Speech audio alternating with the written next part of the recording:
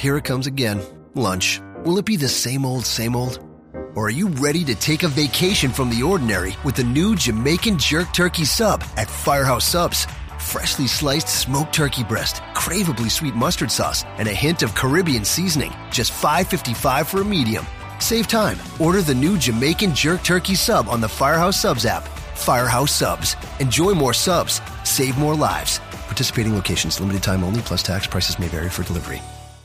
This podcast is a member of the Voices of Wrestling Podcasting Network. Visit voicesofwrestling.com to hear the rest of our great podcasts, as well as show reviews, columns, opinions, and updates across the world of wrestling.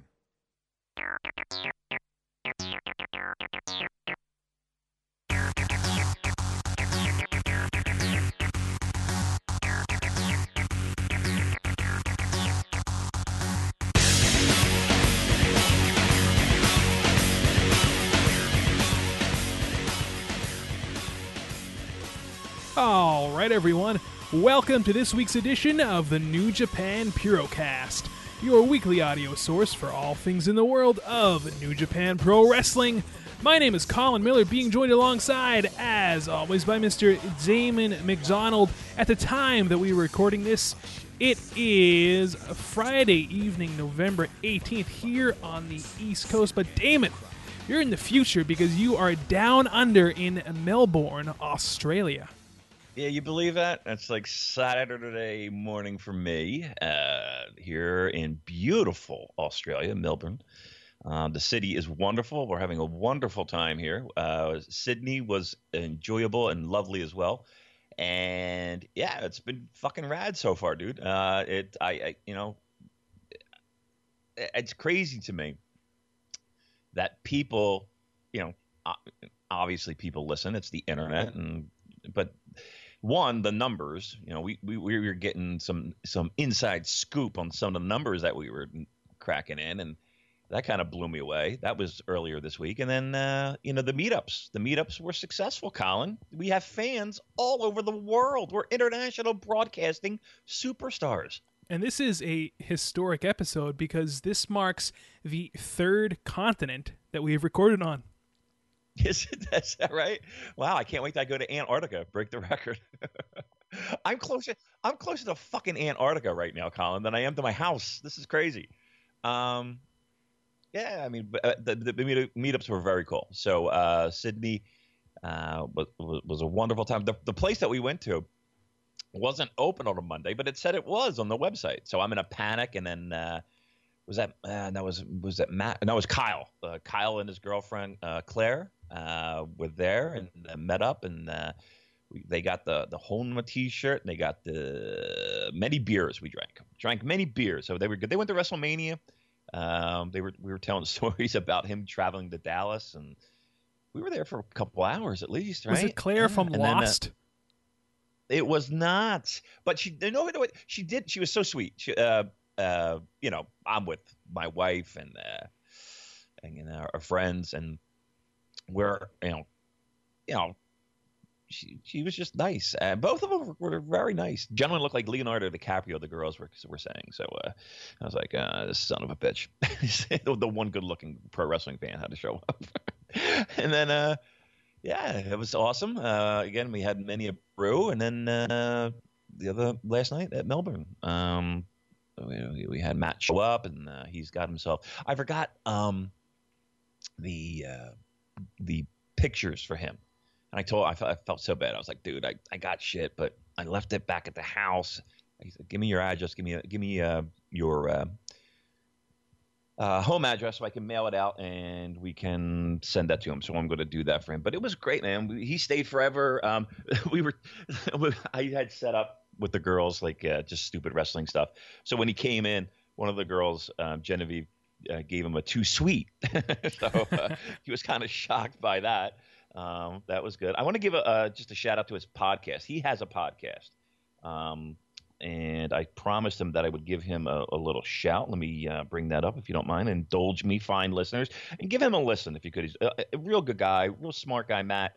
It's called the Fireside Chat Podcast. Give it a listen. The Fireside Chat Podcast from Matt here in Melbourne.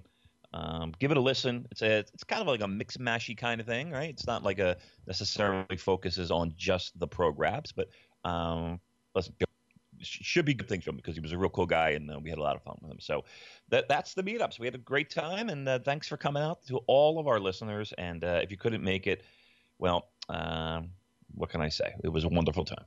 Very cool, very cool. Glad to hear that you got to meet up with some of our great fans down under. And like you were saying, Damon, it's just amazing. All of the wonderful listeners that we have all over the world. Thank you guys so much for always checking us out each and every week. We love you guys. We love doing this, and we love spreading the gospel of NJPW. So on that note, Damon, we have some shows to talk about here today. Do we ever? Yeah. You are going to fill us in on the World Tag League, the first show which happened at Korakuen Hall earlier this morning. I did not get a chance to check that one out yet, but you had the opportunity to watch it live since you are in the future. And we are going to talk about this Wrestling World show in Singapore that happened on the 15th, and we're going to discuss a little Global Wars UK. Both of us saw the first evening of that show, so lots to discuss. So what do you say we start off with Wrestling World in Singapore? Yeah, let's do that there. Significant in that we had an important title change on this show, which kind of shocked the shit out of me. I did not see coming, and I did not hear any whispers about it. I'm very curious as to why this would occur. It's funny? Know if one of our listeners actually kind of hinted at this. He asked us, like, do you think that this evil never title run is going to end in Singapore and be short-lived? And sure enough, there you go. So that gentleman or lady, I don't remember, is clearly a seer of sorts. A soothsayer. I want him to prognosticate Super Bowls, make some money. He nailed it. Yeah. I mean, I didn't see it coming. I don't know why they would do it. Why? I mean, it's not that I'm dying over it, and it's not that I'm, it's impacting my pro wrestling world that greatly, but it's just a weird thing to have happen, don't you think? Yeah, and plus, you don't want the Never title to turn into a hot potato title, a la the Never Trios titles. You know what I mean? Yeah, I mean, the only thing I could possibly, and again, this is pure speculation on my part, so please don't read anything into, any more into this than just an old man's ramblings, but senile old man's ramblings, it feels like. I'm guessing maybe, I don't want to say that they were promised a title change or they were promised something big to have happen on these shows. Maybe it was something that they worked out in advance, and maybe it was just one of those things where they were just going to do something special on this tour. The Singapore crowd was a weird crowd, wasn't it, Colin? It was. It reminded me of a Western indie pro wrestling crowd. Absolutely correct. Yeah, they had the chants going. So yeah, I mean, this is awesome chants, and they didn't really react to the big moves. Like when finishers were hit, it wasn't like people popped for the finishers, right? It finishers occurred and they popped for the 3 count, but it didn't feel like they were. I don't want to go so far as to say they weren't knowledgeable. Like they knew they knew the wrestlers, and they knew, like, Liger got a huge pop. Yeah, right? When they were playing the opening intro video, it sounded like Liger got the biggest pop of them all when they showed him. It really did, yeah. And then when you were announcing the lineup, he got a huge ovation. I mean, yeah, that's exactly the vibe I got from Colin. It was like an indie. It was like a New Japan Ring of Honor show here in the States, or I wouldn't say a Rev Pro show, because the Rev Pro crowds, those guys, that's got to be a bucket list for me. I would love to check out a show there. Yeah, they're special. That's a cool fucking venue. That's becoming a real go-to event, those shows. And again, we're going to touch on those in a little bit, but The Singapore crowd was very very odd to me that it felt that way, and we're on the same page with that. But yeah, the title change was odd, and all right, let's get into it. And one thing that is for certain, just one more note on the crowd, all of them seemed very happy to be there and just happy to see all of these stars of New Japan Pro Wrestling. So that was one thing that really came across to me strongly, just the sheer joy of the crowd that New Japan was in their backyard. So let's get right into it. I think that the crowd in total was about 1,000 people exactly at the Marina Bay Sands Expo and Convention Center in Singapore, and the evening kicked off with Juice Robinson versus David Finlay. Yeah, good match, right? Short, opening match between two guys who are getting very familiar with themselves as characters and into their characters, but also familiar with each other in the ring. I thought it was fine and a good opening match. I enjoyed it, and I feel like if this match had taken place, I don't know, maybe even 6 months earlier, it wouldn't have been as good. Yeah, these guys in the 6 months, if you're going to use that as the time frame, have improved greatly, and it's listen, this wasn't it was the opening match on a card in front of 1,000 people in Singapore. So they're not going to go balls to the wall, but the simple things that they did were simple enough and easy enough, and but it was still smooth, and there wasn't anything where you would shake your head or roll your eyes at. It was a fine match. You put this match in the middle of the card or the higher end of the card, I'm sure it would be a ton better. But they did what they needed to do. I think Juice has improved tremendously, not only in the ring, but I don't want to say character development. Stage presence. That's exactly what I wanted to say. Yes, stage presence. Like he just is feeling just more in the groove. Yeah, that's and that's coming across. That I think more than anything is a reason for his most improvedness. And I don't know how you improve stage character or stage presence rather, other than getting your ass out there in the ring and doing it consistently over and over again in a variety of situations. And that's what he's done in the past year. So another feather in his cap. This was a good match. Fine. Finlay did fine. But yeah, I think, and even Finlay too, I think Finlay's presence is even stronger. So it was good. It was good to see that. I liked it. He's rocking a new pair of Speedos there. I don't know if you noticed that. It's not the leopard. It's like a blue leopard print now. So I guess he ordered like I don't know if it comes in like a Hanes pack. You know how you get like all the different colors? Like I do. Yes. I think he ordered one of them. Is there? I made a comment yesterday. And it just in random over a couple of beers, I was like, is there anything better than putting on a new pair of underwear? You know what I mean? It's one of the simple pleasures in life. I know exactly the pack that you're talking about because I cracked a new round open. I brought new with me. So, all right. Yeah. Fun fact. Yeah. So there you have it. Juice Robinson picking up the win over David Finlay with the Pulp Friction. I love saying that. I hate that. Next match, a tag match featuring the team of Jushin Thunder Liger, Ryusuke Taguchi versus Roppongi Vice. All right, look.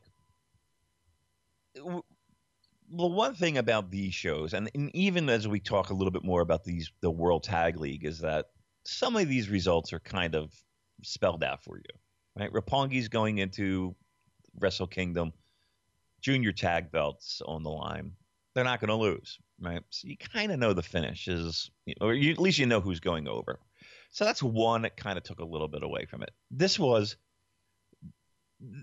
reminded me when we talk about those indie shows, Colin. Yeah, this was comedy night on Indie Pro Wrestling. They did all the signature comedy. Let's not get too carried away spots in this match. This was I don't want to say it was a stinker, but it was it was there. You're not. You seriously comparing. To me, head and shoulders, I enjoyed Juice and David more than I enjoyed this. This is not to say this is a bad match. It was just, goofy, lazy. Oh, not lazy. That's a bad word because it's not lazy. Because what they do is they do it well, not lazy. It's shtick. Yeah, but it's listen, not everybody can. I don't know. I just see like guys going out there and having fun in a pro wrestling. They're just having fun, Maggle. That's exactly what they were doing. They were just having fun. And that's what it felt like to me. It was like veteran guys having a couple laughs in the ring. That's what it was. I feel like fun is the central theme of this show. Like I can't say that there was anything bad on this show. I can't say that there was anything blow away. This was just like one of those fun, short, sweet shows that I really enjoyed watching, and quite frankly, it was very easily digestible. Yeah, it was light. It was light fare. There was nothing heavy, even though we had the title change. Nothing. Yeah, nothing. Here's what it was. Nothing had the it didn't feel emotionally invested in it. So that's where I kind of felt like it was light. In easily digestible in the sense of these matches occurred and it was hard for me to kind of get emotionally invested in a lot of them. But with that being said, you're right. Nothing was terrible. Nothing was eye rolling. It was there and it was quick. It felt like a quick show, didn't it? Yeah, it did. And you know what? It's kind of refreshing to load up NJPW World and you look at the timestamp and it's like 2 hours and 50 minutes as opposed to 5 hours. Right. One of my favorite texts that I get from you is when you do the timestamp and you see the 5 hours and you're like, Jesus fucking Christ. Why can't we shave this down to a nice hour and a half and be done with it? Yeah, I love a good NXT takeover, style, as far as time goes. Like, to me, that's like your sweet spot there. Like a good 2.5 hours, give the people what they want, get out, wham, bam, thank you, ma'am. And that's what this show was to me. Yeah, the problem is that, not everybody is on these shows, right? So they didn't bring everybody over to Singapore and they didn't bring everybody over because before they were in New Zealand, right? That's right. They were there on the 12th, I believe. And that was supposed to be, I don't know what the story with that was. It was supposed to be streamed somewhere, but there was some technical difficulties. Was there? I don't know. I think it was like an iPay-per-view gimmick. Was it? Yeah, was that but what it was? It was an iPay-per-view. I don't know if it's going to be up on NJPW World or not, perhaps in the future. But I think there were some technical difficulties streaming it live, but it is available somewhere for video on demand. Ah, okay. Did Kevin Kelly go to that show? You know what? I'm not sure about that. Because I remember him talking about it. Like he was going down. I could have sworn it was on a broadcast. It was like maybe on the. Yeah, I mean, shoot him a text or something. But yeah, I thought he was going to be there.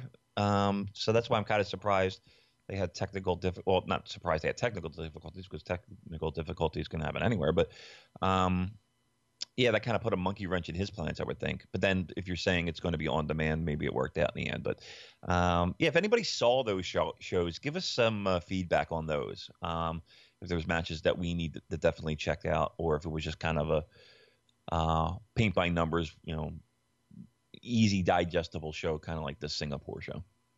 Yeah, so anyway, back to the match at hand. Roppongi Vice picking up the win on Liger with the Strong Zero, and they're on their way to Wrestle Kingdom to challenge the Bucks for the junior straps. So there you go. Did you expect something to happen here, or are you still on the? It's going to happen. Are you still on that bandwagon? I'm on the fence, Damon. I'm on the fence because now it almost seems like it's not going to be a 4-way. Because I'm thinking I don't think because look, these Never Trios titles have to be defended, right? Right. So they don't have to be, but you would assume they would be. They're going to be defended. Come on. Right. And right. I mean, they are important. They are. They're very prestigious titles. And Who's the champs? the Who's the champs? the Who are title the champs? holders, I know who they are. They Who are are Satoshi Kojima, Ricochet, and David Finlay. So there's one junior tag team right there. You know, that's probably going to be defending those titles at the Dome, I would imagine. You know, don't hold me to that. But you know what? I think that I'm leaning more towards a normal tag match now, which is very refreshing. Yeah. I mean, we've seen constant. Was it 3 years in a row? It might be 3 years. It was in a at row. least 2 years. It was at least at 9 and 10. Yeah. So, and during that time, it's not like you didn't see those three-way dances and fatal four-ways and scattered throughout the calendar year as well. So, we always said we prefer straight up championship matches compared to three ways and four ways. The problem is this: I'm not excited about Roppongi Vice. Me and neither. Young Bucks. They're Roppongi Vice is kind of cold to me right now, and they've been teasing this breakup. It's seemingly forever now. So eventually that has to boil over. And, the Bucks are the Bucks. I mean, they're still as popular as ever. But, it just feels like we've seen this before. Yeah, I would have. Somebody new would have been great if that could have been pulled off. But, I just don't get excited over Roppongi Vice in a singles match. Like, seriously, I would be more excited if they announced another team. I know that goes against the grain of everything that we have talked about in the 2 years that we've been doing this, but really on paper, I'd rather see another team join the mix, just because I just don't think there's enough. It's almost like Young Bucks, like you're getting what you thought you wanted, and now that you're getting it, you're like, huh. You know what? I think I like that. I don't want that version. I wanted I don't know. I wanted a little bit more sizzle. But who else could you throw in there, though? Can you think of anybody? That's what I'm saying. As quickly as we talked about how great how about like a Motor City Machine Gun? I mean, they could probably. Where's Alex Shelley? Has anybody seen Alex Shelley? I don't know where Alex Shelley is. I'll have to get in contact with him and see what's up. I think the last time we saw the Machine Guns was. It wasn't the Super J Cup. It was, or was it the Super J Cup? Might have been Super J Cup. Yeah, I think that was the last time we saw them. So, yeah, I mean, you would think that they could easily fly them in and interject them into the mix somehow. I mean, God knows it wouldn't be that hard. Right, just show up and challenge. Yeah, that's what people do. Like Kamaitachi. Yeah, just show up, hang out. But we talked about this junior division and how deep they were. They're not that deep anymore. No, it seemed like the junior division took a turn for the opposite. We were talking about how this was going to be like almost like a 90s, a glory period for the juniors, and it's not exactly like that. Well, here's the thing. I think that on a singles, I'm excited, for what the singles is turning out to be at the Dome. I'm into that. It's the tag division. And, there's just where there was a plethora of junior tags that you could stick, in various roles and in and out. It doesn't feel like that's there anymore. Red Dragon has kind of moved up into more of a heavyweight focus. Matt Sydal is, we know where is he in jail? I don't think he's in jail. Do a hashtag search on Twitter. And I think it's like free Sydal or something like that. And I think Pro Wrestling Tees is donating money to Matt Sydal to get out of jail, if I was reading that right. So you're saying that he's in a prison in Japan somewhere? That's what it sounded like. I mean, listen, I know I'm a little jet lagged and shit, but like, and literally, this was the first time I've been on Twitter in months, and that app will be deleted as soon as this podcast is done. It better be. I don't want to go through what we always go through. Right. Well, trust me, I've learned lessons. Wow, this is really strange. I'm on Matt Sydal's Twitter right now.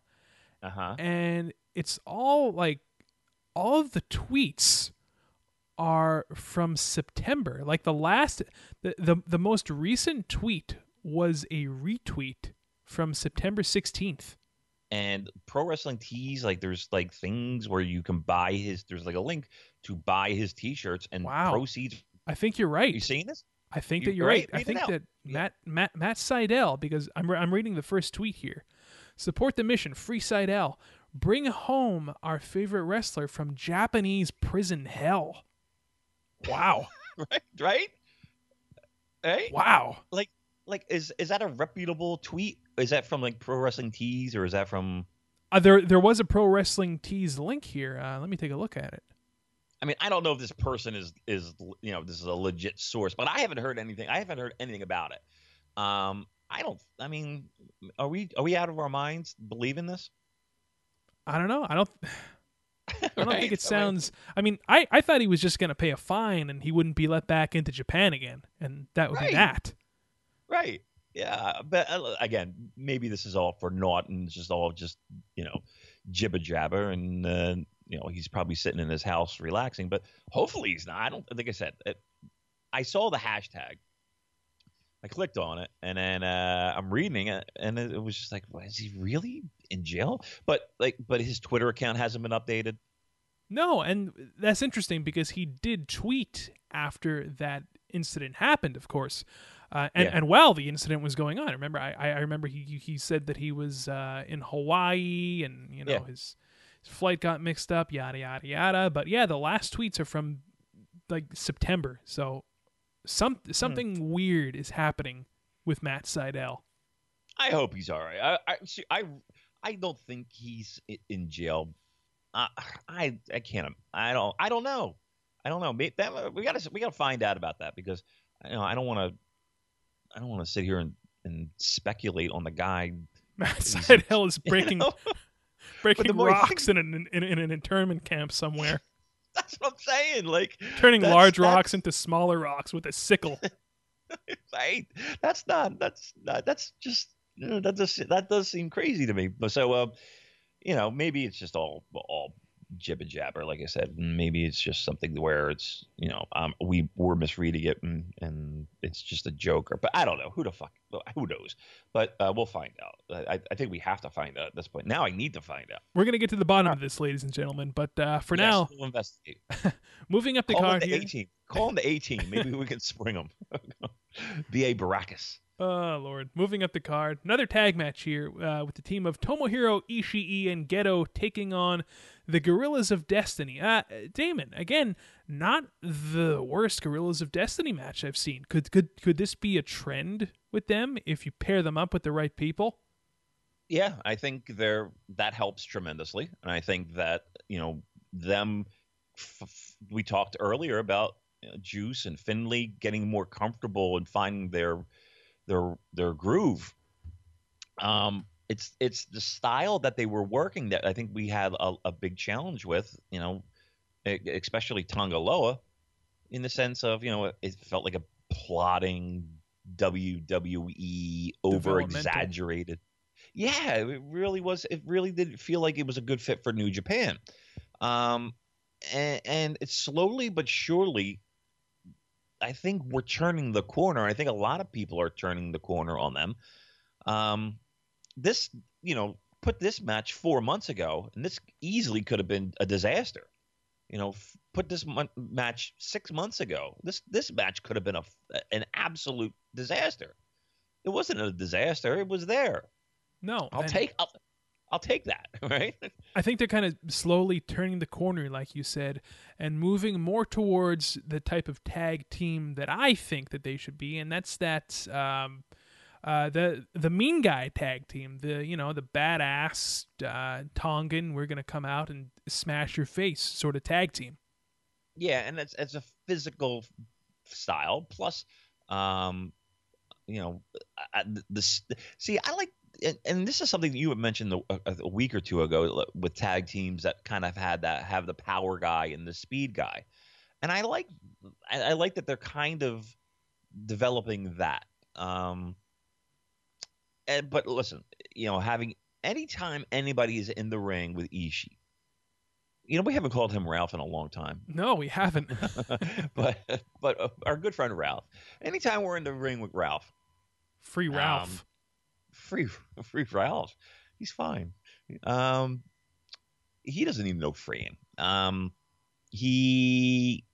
anybody's in the ring with him, you have a very good chance of having a good match. I would give it a good match, right? This was a good match. Yeah, I would say so. Gorillas of Destiny picking up the win, hitting their guerrilla warfare finisher on Ghetto. Now, as far as what this means leading up to the Dome, Damon, I think that it's safe to say, and we're going to talk about World Tag League as soon as we get done finishing up this Singapore show, but I think that the winners of the World Tag League are going to be Goto and Ishii. So yeah. I think that we're building up towards a Goto Ishii versus GOD tag team match at Wrestle Kingdom, and I think that has the potential to be a pretty damn good physical tag match. Well, look, what was it? It was Yoshihashi in that role just a few weeks ago with GOD. Yeah, and we raved about that. It blew us away, right? Yeah, imagine Goto in the place of Yoshihashi. That's what I'm saying. Like, so if and Yoshihashi's had a really strong year, but again, you're getting a significant upgrade with Hiroki Goto, right? That has the potential to be a good match. I'm actually, when we do our previews for that show, and listen, all signs are pointing that that's going to be the match. I'm excited for that match. Yeah, and that's the first time I think I could honestly say that I'm excited for a GOD match. So listen, if they're going to peak, good for them. You're peaking on the biggest show of the year. I would be really excited to see this match. I would definitely put that ahead of the junior tag match as far as the excitement level goes. Absolutely, I would. Yep. I agree 100%. And a lot of that has to do with the freshness of Ishii and Goto, right? A lot of that has to do with the idea that this has the possibility of refreshing the heavyweight division that has been so desperate for a spark for so long. But yeah, I mean, I'm sitting here in a very comfortable bed in the middle of Melbourne. I could say honestly that I'm excited more for the heavyweights than I am for the juniors. Yeah, did you think at earlier this year you'd be saying that? No, fucking. Beginning of the year, 2 months ago, especially with GOD involved. Right. It did not. The future did not look bright. Now, a lot of that, again, like we said, it hung on the fact that we were looking for this Goto Ishii tag team, and there were moments where it was like, that doesn't look like it's going to happen, right? When it was Yoshihashi that was brought in. We were okay with it, but it wasn't like we were as excited with the, as we were with this. And we called this, we were kind of pointing our fingers at, why don't we bring these two guys together? And that was months ago, right? So yeah, I'm more excited sitting here right now talking to you and our listeners over the heavyweights. And I think the majority of our listeners feel the same way. Speaking of our good friend Chief J Hiroki Goto, the next match was a singles match with him against Tomoaki Honma. And I liked this pairing for two reasons. Because number one, I felt that Goto needed a win. And number two, I felt that Honma needed a loss. So This was perfect. Yeah, it kind of did feel that way, right? Yeah. I like this. I thought this was fine. Yeah, but I think when walking away from this match, and the end result, it was exactly what you just described. The one guy who needed the win got the win, and quite frankly, the one guy who kind of needs a loss got the loss, right?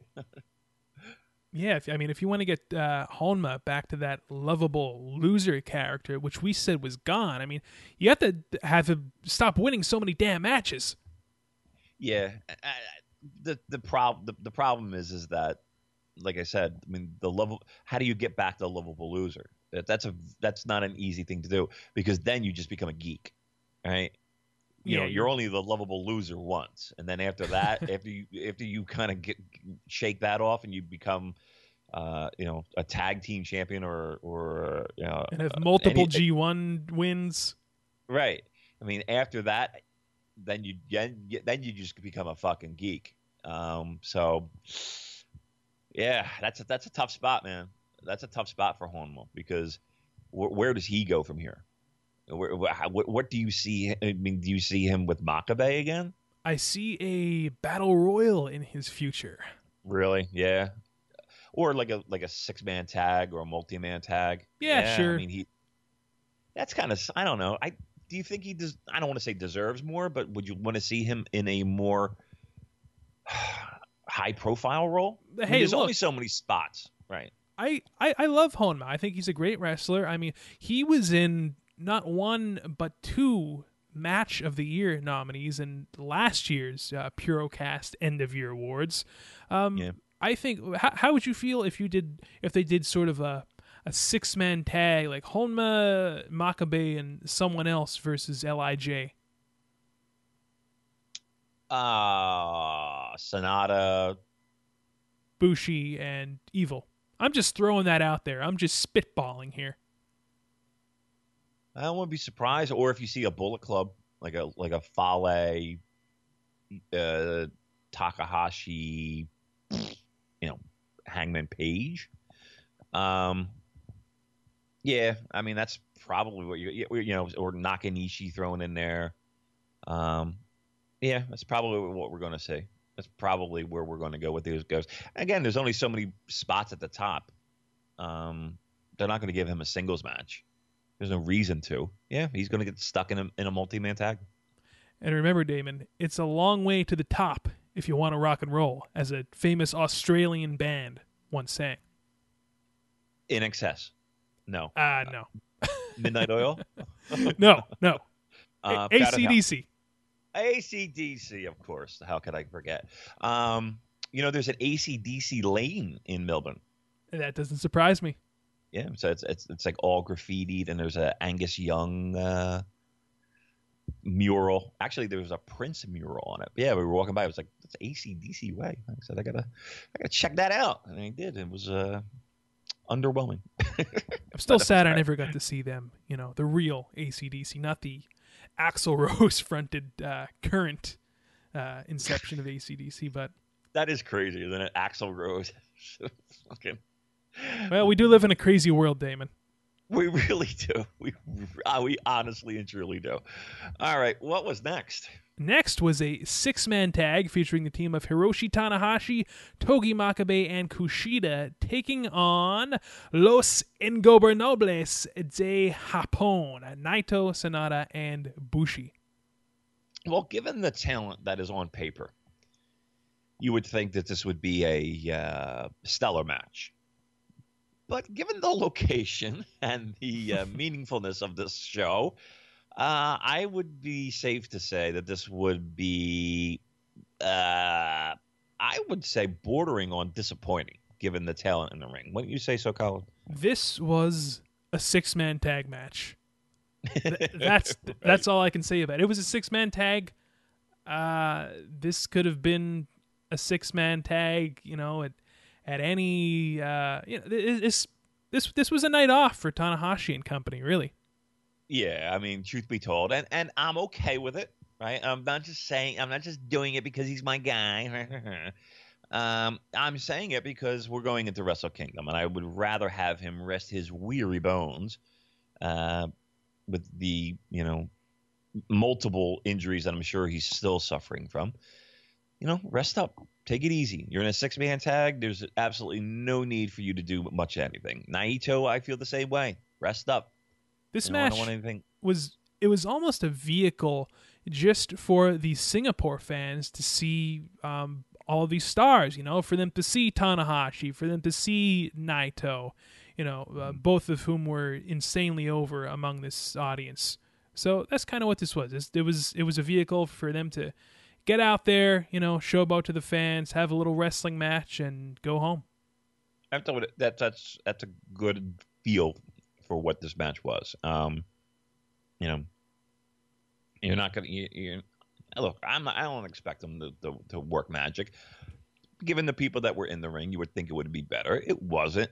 I'm okay with it. You know, you're not going to kill yourself in front of 1,000 people in Singapore. Just sorry, it's not going to happen. But they should have got some juice, get some color. Got to build the territory. You got to kill the territory. Dusty fucking book in this shit. Yeah, full agreement though. Disappointing with the names, but I'm okay with the fact that it was technically a night off. Nothing. Nobody's going to no need to watch this. If you only have a few moments to, I'm sorry, I'm eating a brownie. It's so rude. I'm starving. Eating a brownie on air. I'm supposed to be a professional broadcaster. I'm breaking rule number 1, but sorry. They're homemade and they are delicious. Damon's in a bed eating a brownie in Melbourne. Yeah, I'm in a bed. Let me describe what we got here. I'm in a bed. I have my laptop. I have my microphone. Carrie Fisher is chained to you.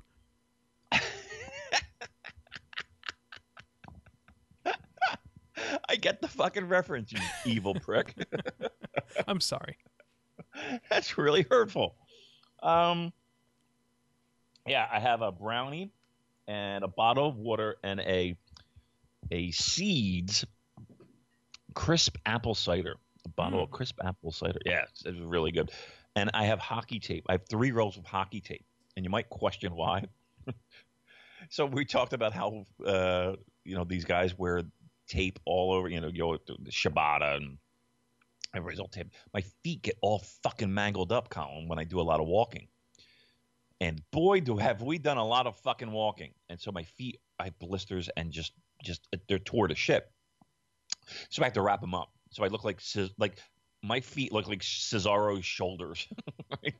They're all fucking tore to shit. Well, just think of all the exercise you're getting, Damon. I mean, when you come back for this trip, you could be 1 pound lighter.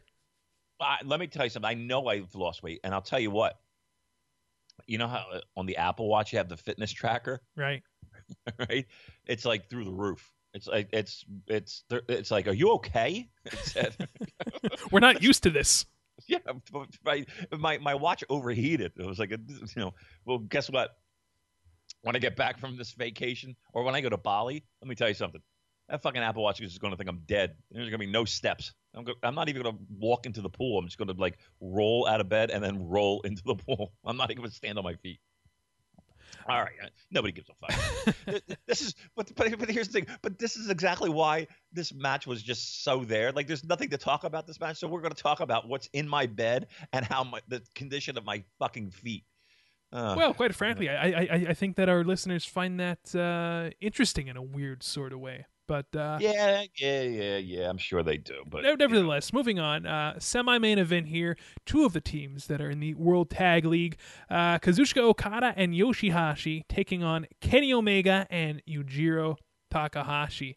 It's funny, we were talking at the beginning of the show about how this crowd was basically like a Western indie pro wrestling audience, and I loved how on the Rev Pro shows, they do the White Stripes 7 Nation Army for Zack Sabre Jr. They did that for Kenny Omega here. Oh, Kenny Omega. That blew my mind. Yeah, they do it. I mean, I'm not familiar with the Singapore fan base. I'm not familiar with. Apparently, they're American. Yeah, right. Or maybe the only thing I'm gathering is that they get a lot of. Maybe they get the NXT shows, or I because they have to be influenced by something because they're in the middle of the goddamn, I don't want to say the middle of nowhere, but they're out, in Asia. I think it's in Malaysia, Singapore. Yeah. I mean, would that be like Indonesia and shit? I think so. I'm a little rusty on my geography. Me too. I'm going to a small island in that neck of the woods, so I should probably figure out where the fuck I'm going. Probably look at a globe. Right. I have one in my backpack. I just found it weird that crowd was so heavily influenced by the Western wrestling culture that it felt like it was that. And they were doing that chant, and they were doing a lot of chants actually. And a lot of when we talk about this main event, at the finish, you saw everybody doing yes chants. Yeah. Like I said, I just felt like they were very heavily influenced by Western pro wrestling culture, and I'm curious as to why. Like I guess it's the TV that they get there, or maybe it's an expat audience. I don't know. I'd be curious if from any one of our listeners out there could maybe clue us in on what the wrestling culture is out there. Yeah, please. If you're in Singapore and listening to this right now, let us know. Why? Yeah, let us know. Let us know why you're listening to us, and let us know what you're influenced by in Singapore. But did you hear the pop when Kenny Omega's music hit? Man, Yeah. This guy was certainly over there. Let me ask you this. Go ahead. Because this match was there, and whatever. Right now, as we sit here recording, do you think Kenny Omega's winning this belt? I really do. I really believe that he's going to too. walk away with the IWGP Heavyweight title at Wrestle Kingdom. I really do too. And I was talking this last night about this. It just seems like they are willing to go all in, and I don't think Okada is a guy that's going to get too dinged up from a loss like this. Now, again, it is another Tokyo Dome loss, right? Again, it's not consecutive losses, but he always talks about this in an interview, how the Tokyo Dome is not his favorite place on earth. If you look back at his track record there. Right, like 2 losses to Tanahashi in a row. Yeah, he said, he's been on the short end of the stick more times than not at the Tokyo Dome. Now, last year he got some retribution, but, again, if you take all of those matches, he's usually looking at the lights. So would that ding him? I don't think it would, Colin. Do you? No, I don't think Okada at this stage in his career, he's still so young and still has, it's crazy to think about how young he is and how great he is right now and how much better he's probably going to still get. No, I don't think a loss to Kenny Omega on the biggest stage of them all is really going to do much damage to his still very much young career at this point. I think people forget sometimes that this guy he hasn't even peaked yet. Yeah. The very good point as well. Well, let me ask you this: being that you're a big fan of the who opens and who closes the show, and what's the main event, do you close with that? Well, what's interesting, because I was thinking to myself earlier, who is more over with the fans right now? Is it Tetsuya Naito or is it Kenny Omega?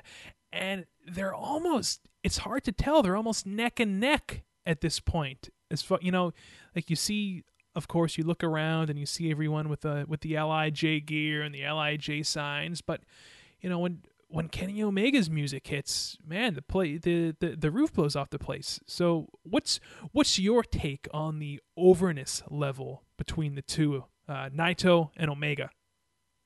I think they're neck and neck. Yeah, that's what I mean. Yeah, I'm sure Naito sells more merch if that's a barometer. I think they're both hot commodities right now. If you're asking me right now, like at this moment on a Friday evening, who I think should close the dome, I'm probably going to say Okada versus Omega. Okay, so Omega wins. Yeah, because the show. Do you think Tanahashi beats Naito? See, that's the thing.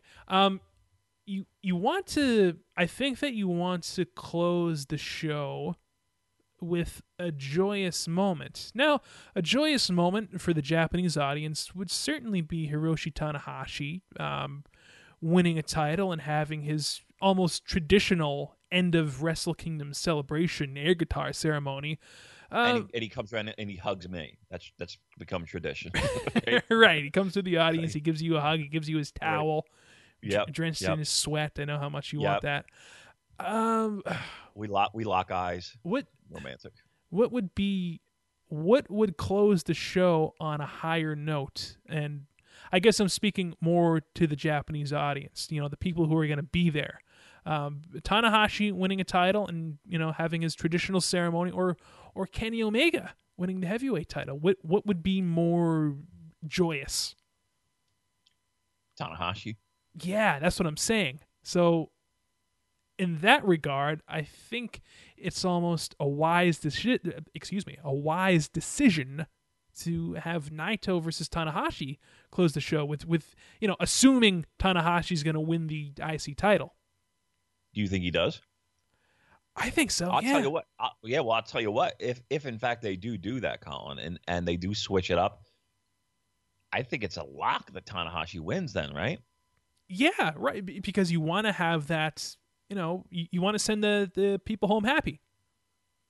Yeah. So, I think that to me they would have to really give a little swerve to everybody if in fact they put the heavyweight championship second to last, right?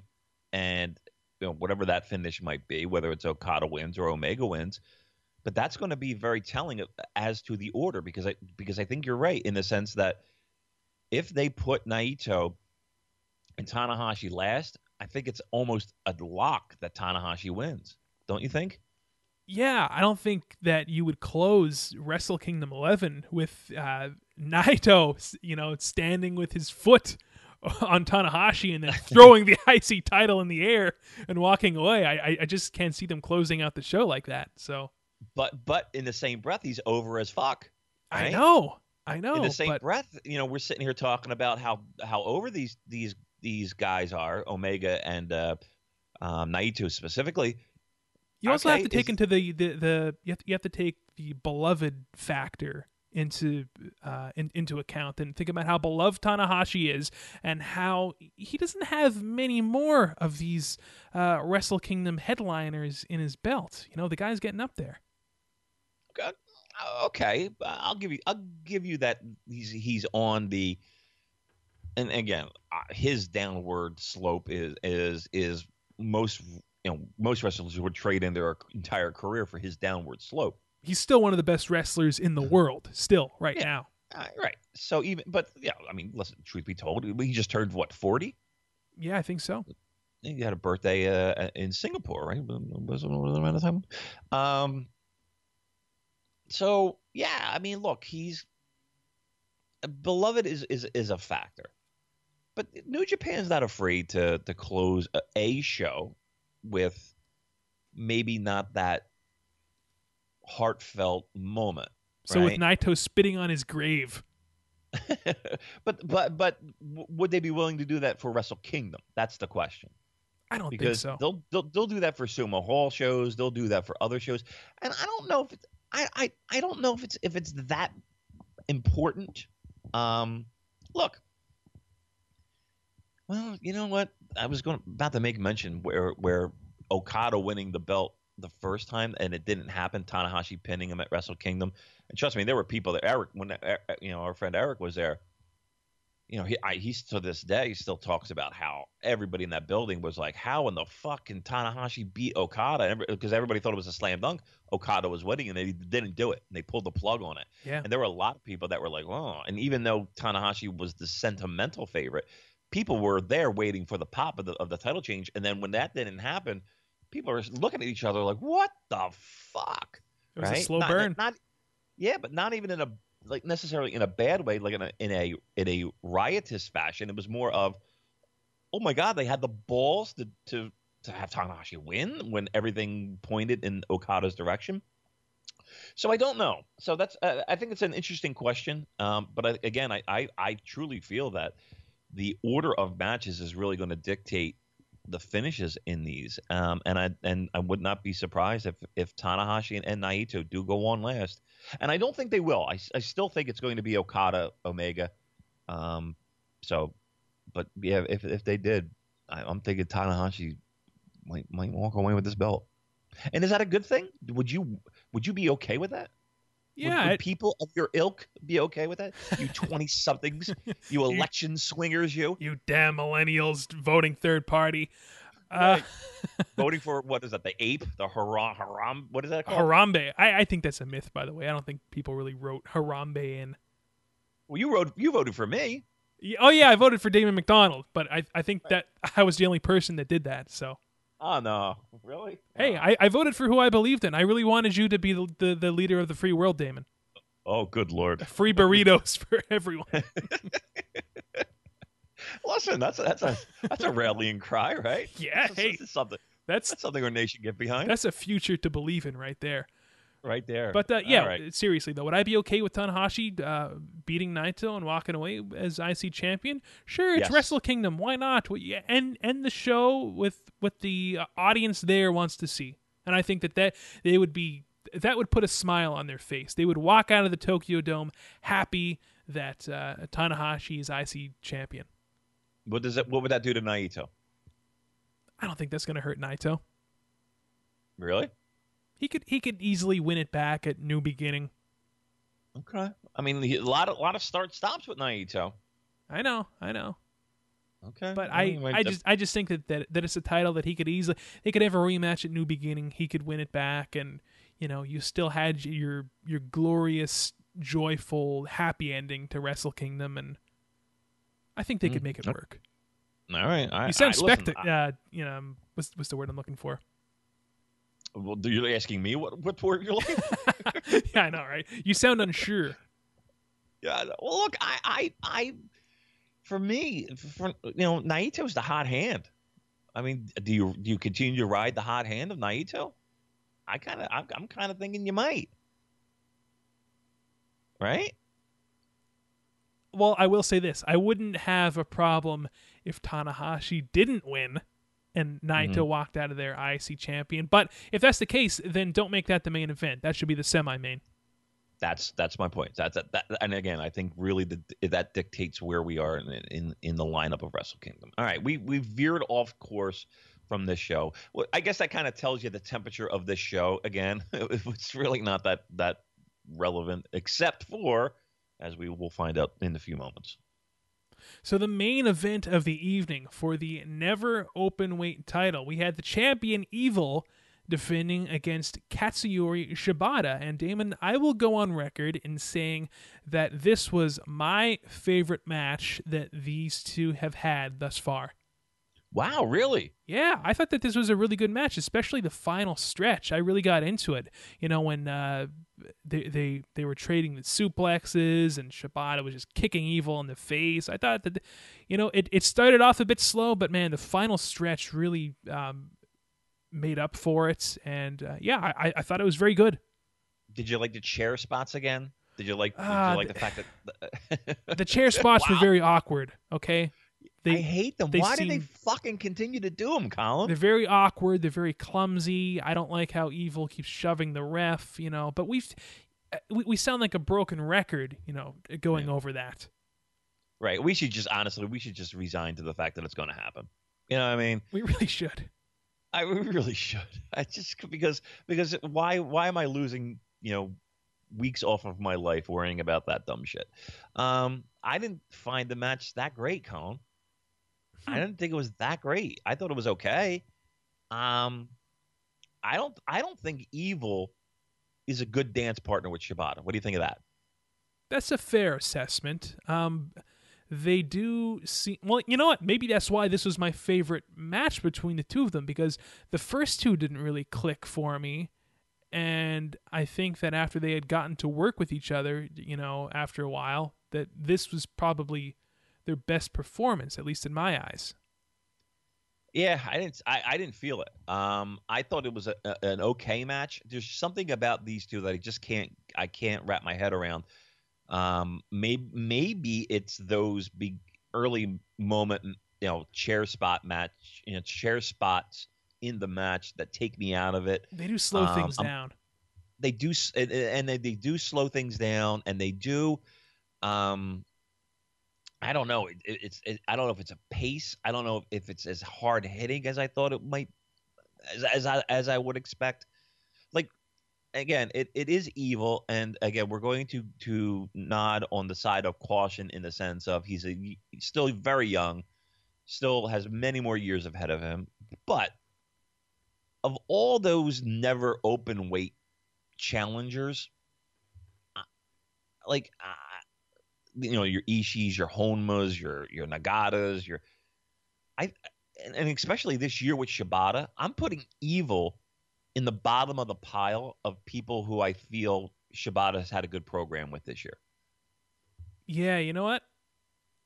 I'm not going to argue with you there. I can't say that he had that great of a program with Honma though either. I think probably the best program that Shibata has had this year is probably been with Yuji Nagata.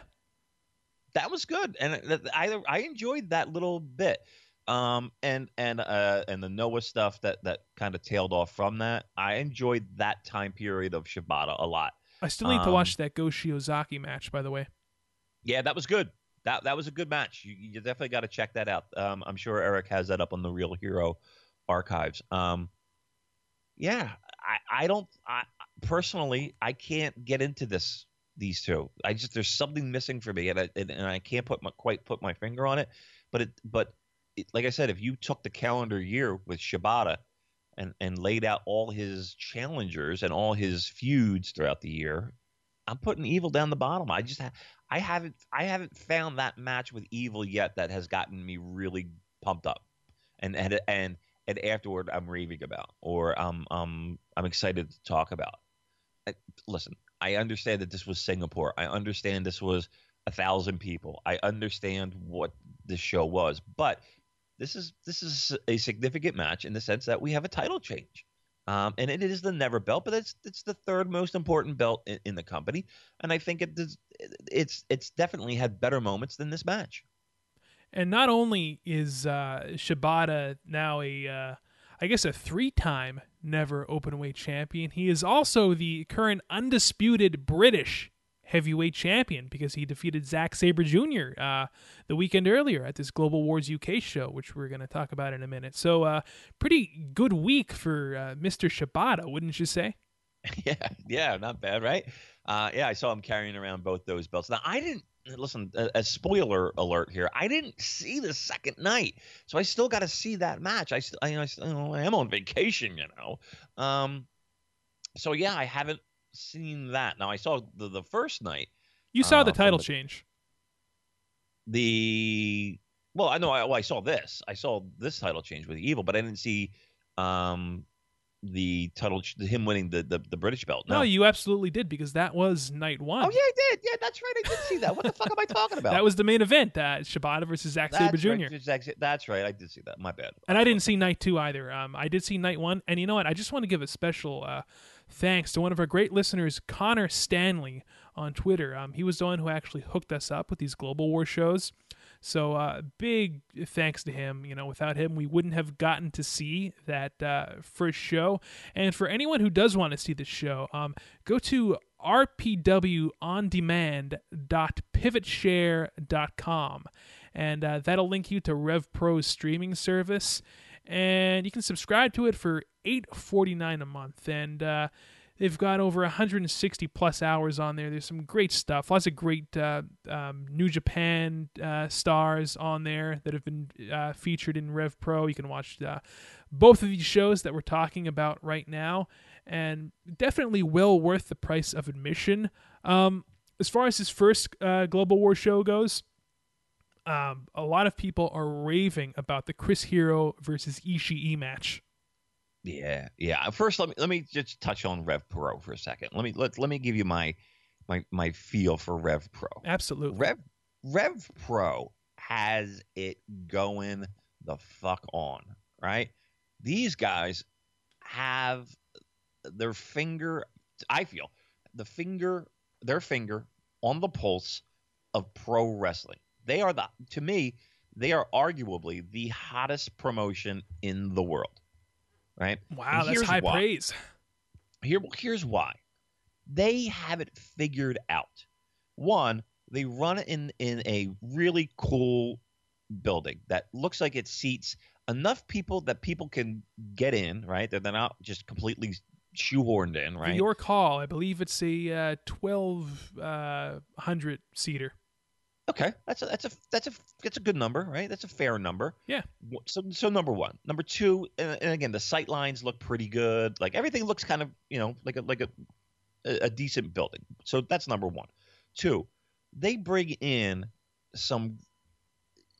not only some of the best talent, but they bring it in with interesting matchups. Now, listen, Chris Hero can't be on these Ring of Honor shows, right? But he could be on these Rev Pro shows, which is pretty fucking awesome, right? So the names that they are able to bring in are always solid, and the matchups are really solid. Three, they're local guys, they're the usual Rev Pro guys. None of them I'm hand waving, right? I think each of them are solid, right? So the talent that they bring out of that promotion, they're solid hands. They're pretty good. And when I talk about, last week when I go on my little Billy Gunn rant, there's a lot of guys there that I would have rather have seen in that place than a Billy Gunn. Even though people are excited to see Billy Gunn, in the ring with New Japan guys. Are they?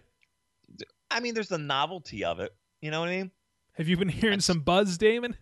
I mean, I don't know about buzz, but yeah. I mean, I think people are again, a novelty of it, curiosity factor. I guess I'm curious.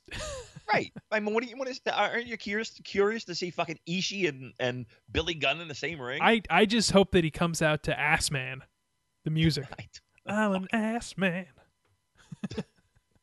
That was the best music. Worst. It really was the worst. Really terrible. Just fucking dreadful. All right, and here's letter E. number E in my list of why Rev Pro is the best promotion in the world right now. Their streaming service, man. I'm sitting here, miles and miles and miles away from London, and I'm watching these shows in glorious high definition. I didn't have a buffer, and they're up relatively quick, right? These shows were just maybe a week or so ago, right?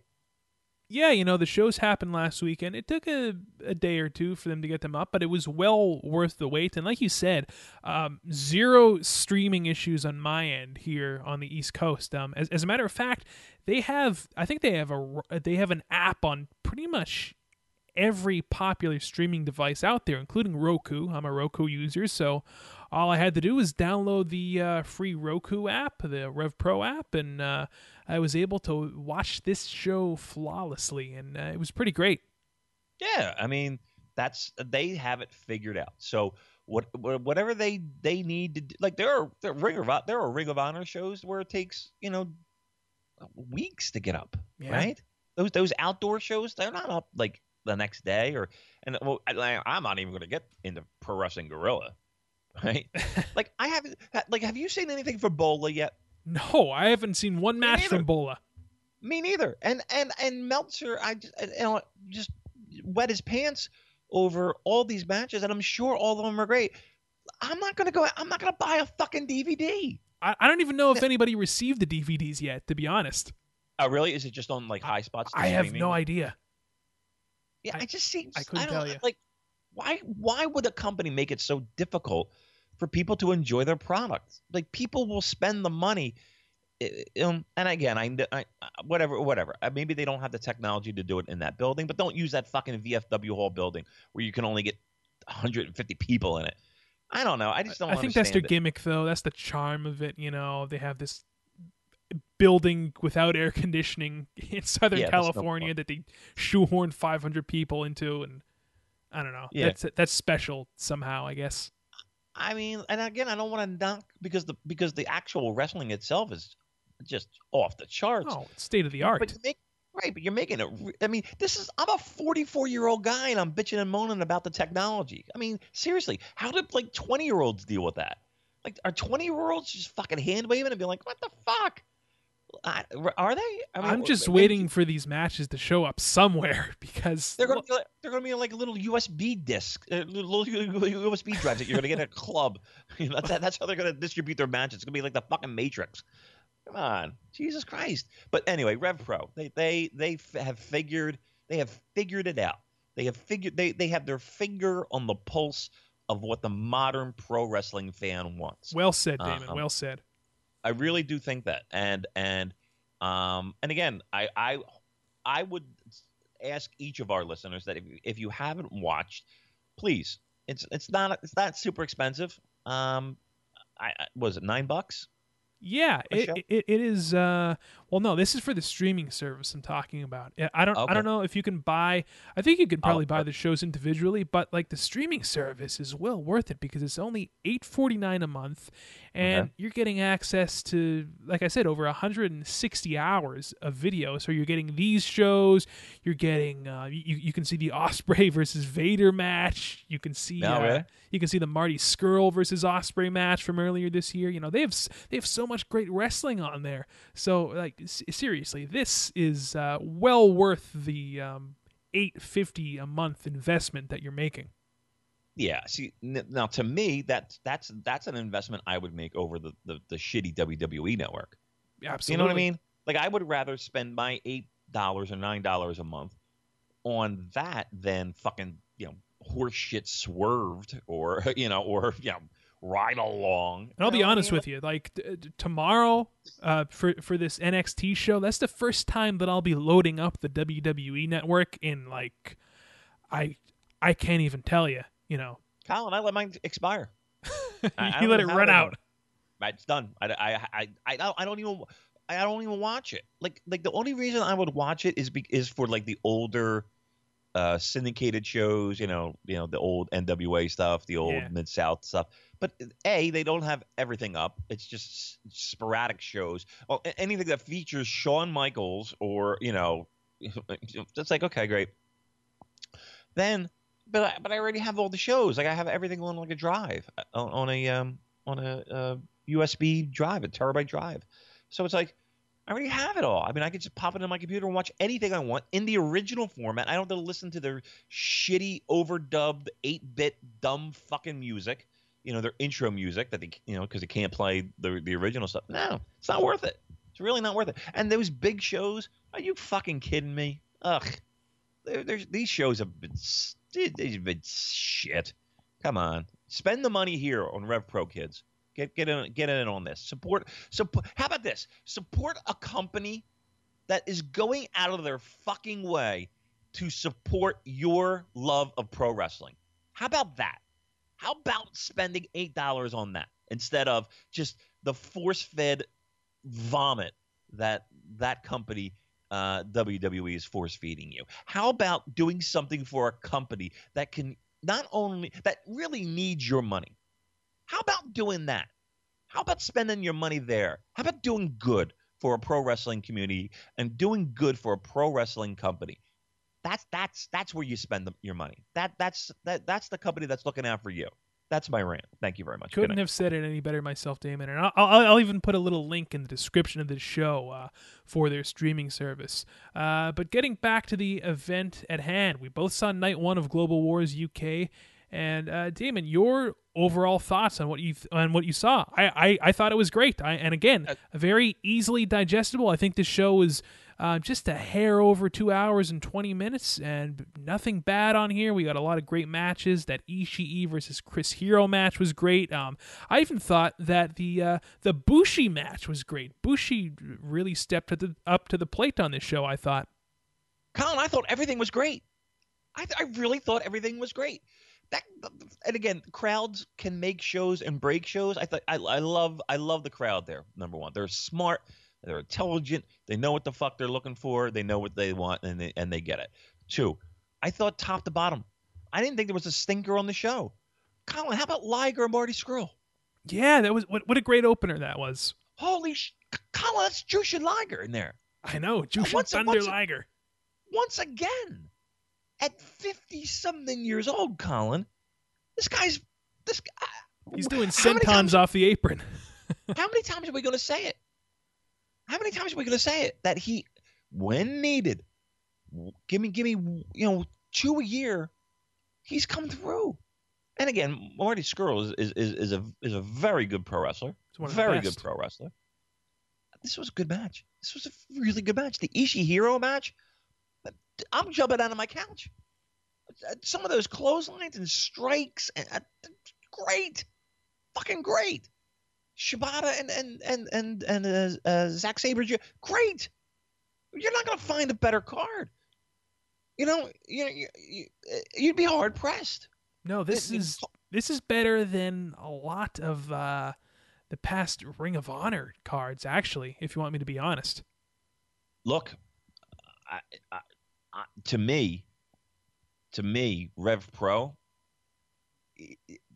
it's in the lead. It's beaten Ring of Honor. To me, it feels that way. Now, again, Ring of Honor has things up their sleeves, but yeah, it's gun to my head, Big Show versus Big Show for both these promotions. Man, Rev Pro constantly delivers. Ring of Honor delivers. Rev Pro constantly delivers. I'm telling you, I'm flat out. Right now, they are the hottest promotion for me right now. No, and I say that knowing full well they're not at the league and the level of a New Japan.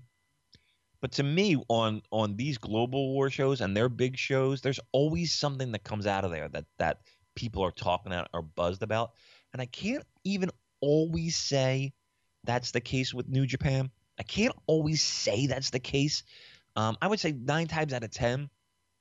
But these Rev Pro shows, almost always, they're bigger shows. You're always left with, wow, that was a really fucking great show.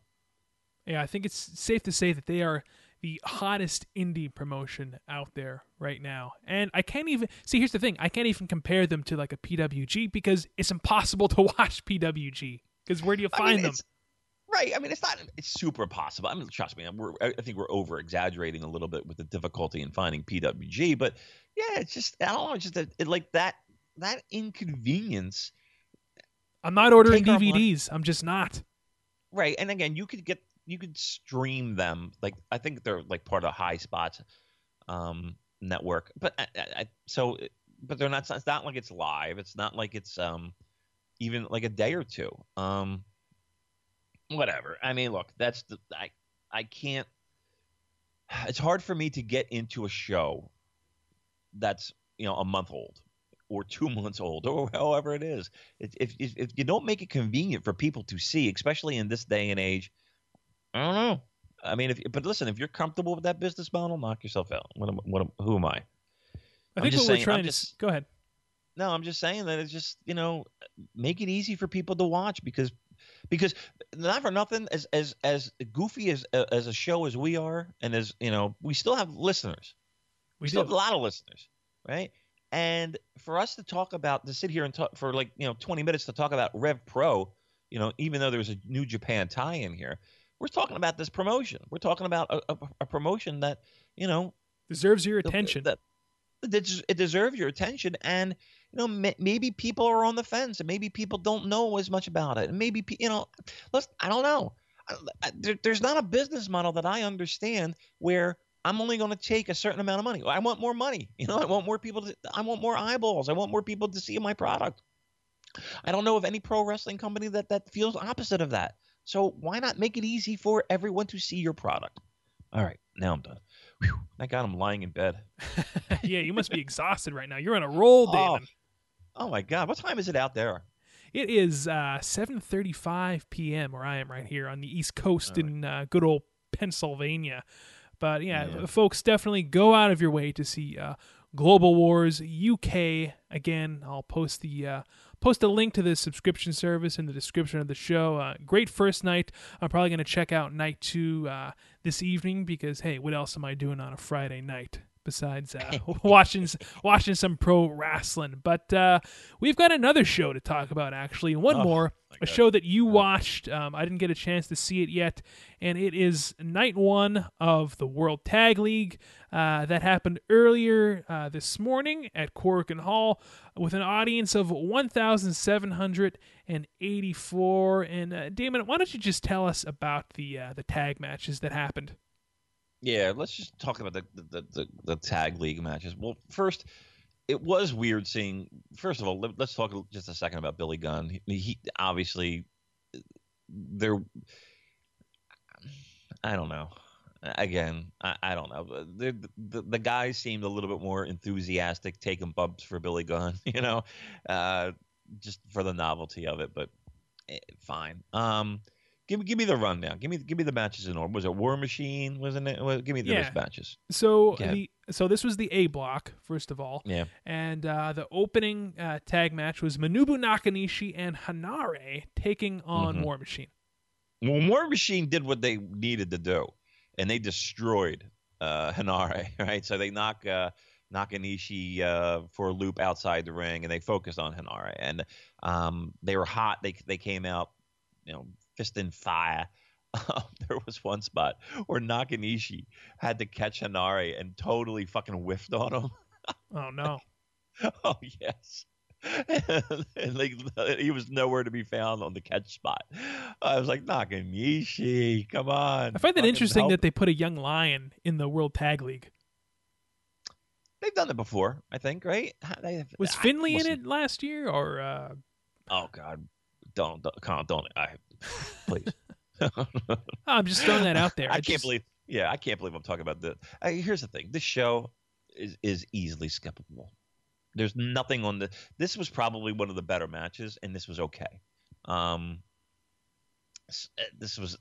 This entire match is totally skippable, and here's the thing, kids. That's called December, right? Or New Japan. Yeah, if you're new to this product, welcome to winter. Yeah, this is 2.5 max 3-star matches throughout the tournament until you get to the finals. And this show kind of focused on that. So that was a match, decent match. War Machine again needed to come out strong to kind of prove themselves. In these early shows, there is a lot of that, a lot of proving ground stuff of getting people over that are, I don't know, maybe unfamiliar to the audience, just to kind of get them a fighting chance. So, okay, that was match 1. Match 2 was what? Match 2 was Brian Beaker and Leland Race taking on Yujiro Takahashi and Hangman Page. So, truth be told, this is probably my first or second introduction to these gentlemen from Harley Race's school, if I'm not mistaken. One of them is Harley Race's son. And he usually sends them to Noah, which is interesting. His students. Yeah, I just think it's a very I don't know how ready they are for the tag league. I mean, it is the tag league. They are going to be losing more often than not. I would think. But in a company that's desperate for new, fresh talent, especially on the tag scene, we'll see what happens. I can't say that I was overly impressed. I can't say that that this put them in the good graces of everyone watching, and necessarily they're excited for their next matches, but they did okay. It was a fine match. Look, 2 stars, 2.5 stars. You're probably ballpark. being generous. Probably. I mean, look. It was what it was. I can't imagine anybody going out of their way to want to watch something like this. Leland Race's finisher is called the Thunder Gun. I just thought I'd mention that. I fucking hate the names of finishers. I really do. Pulp Friction, Thunder Gun. Stun Gun. Gun Enough. Stun. I'm sorry. I mixed it. Yeah. I just hate it. I fucking hate it. Guerrilla Warfare. Yeah. What was the no? Who am I thinking of? Who had just a crazy name? It's just like I don't know. Don't you miss the days when it was just the DDT? Yeah. The super kick there. Yeah. Well, listen, I'm sure the guys in like the 70s are like, what the fuck is a DDT? Probably. All right. Third A block match here. Here's a tag team that we haven't seen in a while. Hiroyoshi Tenzan and Satoshi Kojima taking on the Guerrillas of Destiny. All right. So on the surface, again, if you said 6 months ago that you were going to have to sit through this match, you probably want to put a bullet in your mouth. Yeah, that's pretty accurate. Right?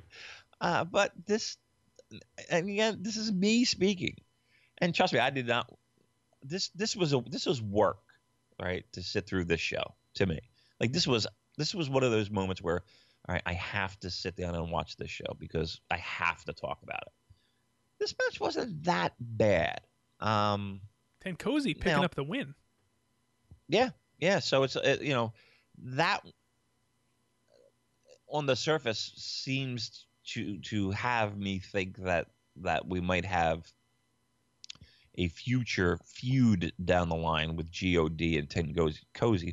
Hopefully, fingers crossed, we're not talking about a championship match because that'll be long gone.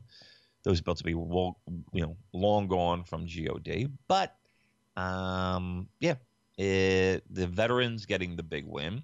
It wasn't a terrible match. It wasn't a super great match. It was an okay match. Which, again, I wouldn't want to put this match, I wouldn't want to circle this match as like the match that turned the corner for God, right? But, like I said 6 months ago, we probably would have wanted to hang ourselves just thinking of the notion of having to watch this match. So there you go. At this stage in the game, just really quick, are you taking God over Guns and Gallows? God as we know them now. Right. Well, I'll tell you what God had. They had one match that Gallows and Anderson didn't have. I really enjoyed that last match, and I think that was better than any Gallows and Anderson match. And not one cock swing throughout the whole thing. So. Yeah, I mean, listen, that's always a plus in my pro wrestling. No cock swings. But seriously, I mean, take that Yoshihashi match, right? Take that match and put it up against any Gallows and Anderson match. Or not any, but their best one. Yeah. I mean, I personally, I think I would take that Yoshihashi Goto or Yoshihashi Ishii match, right? I'm in agreement.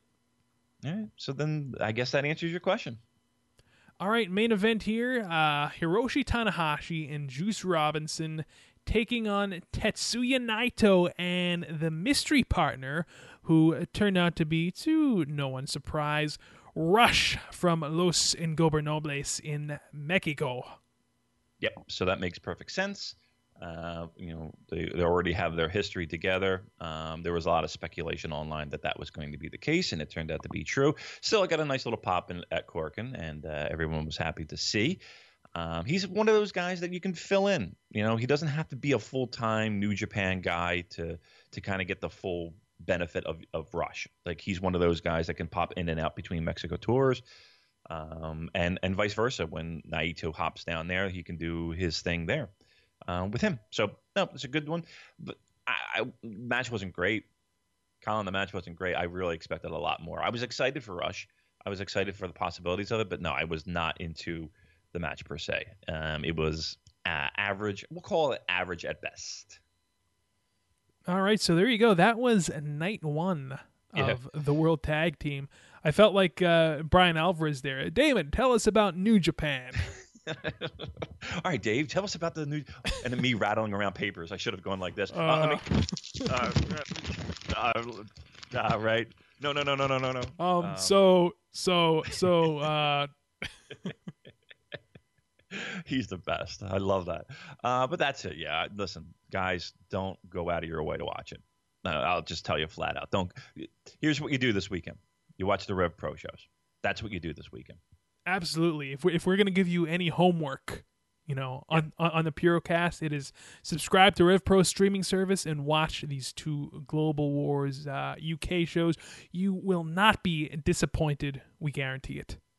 That is absolutely correct. All right, can we put a little bow on this show? Yeah, I think it's time to put this puppy to bed, Damon, because I'm sure you've got a full day of fun and frolic ahead of you in Melbourne.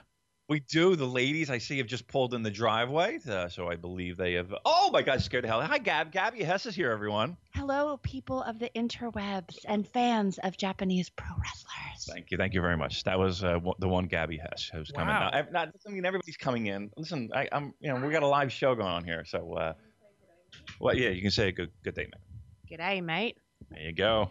All right, very good. Cameo appearances from all of Damon's. You're like Yujiro, Damon. I know. Seriously, walking around the streets of Australia. You should get a cap with a feather in it. What do you mean get?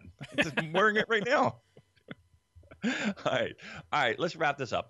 By the way, have you checked out the our awards, Colin Miller? Yes, I have. We've been getting a overwhelming response, as I knew we would, for our second annual Purocast end of year awards. If you didn't listen to last week's show yet, we laid out all of the rules there, and so we're doing these Purocast year end awards again, and of course we have the link to them pinned on our Facebook and our Twitter. All of the official rules, nominees, categories, everything is on there, and you're going to be emailing them to newjapanpurocast@gmail.com. So again, it's pinned at the top of our Facebook and Twitter profile, so you can check that out. And the deadline to submit your picks for these year-end awards is December 15th, so still have plenty of time, if you haven't already, to send us your picks.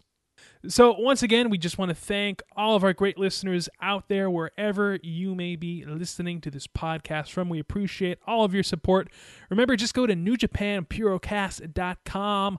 Links to all social media there: Facebook, Twitter, Stitcher, iTunes, our RSS feed, the whole bit. That is your one-stop shop for all things Purocast, and of course the great Voices of Wrestling podcasting network. Just go to voicesofwrestling.com. They are our great podcasting partner, and they have got plenty of great shows in their podcasting network for any taste you have for your pro wrestling.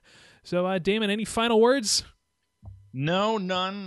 We'll talk in Bali, and it'll be an exciting, fun show for all. Make sure you vote for the awards, and it's been fun. We'll talk soon.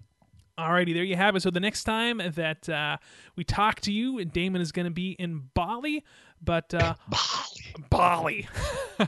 But on that note, remember, get your Purocast year-end award picks in. You have until December 15th, and that is all. So for Damon McDonald, my name is Colin Miller. We'll talk to you guys real soon. Have a good one.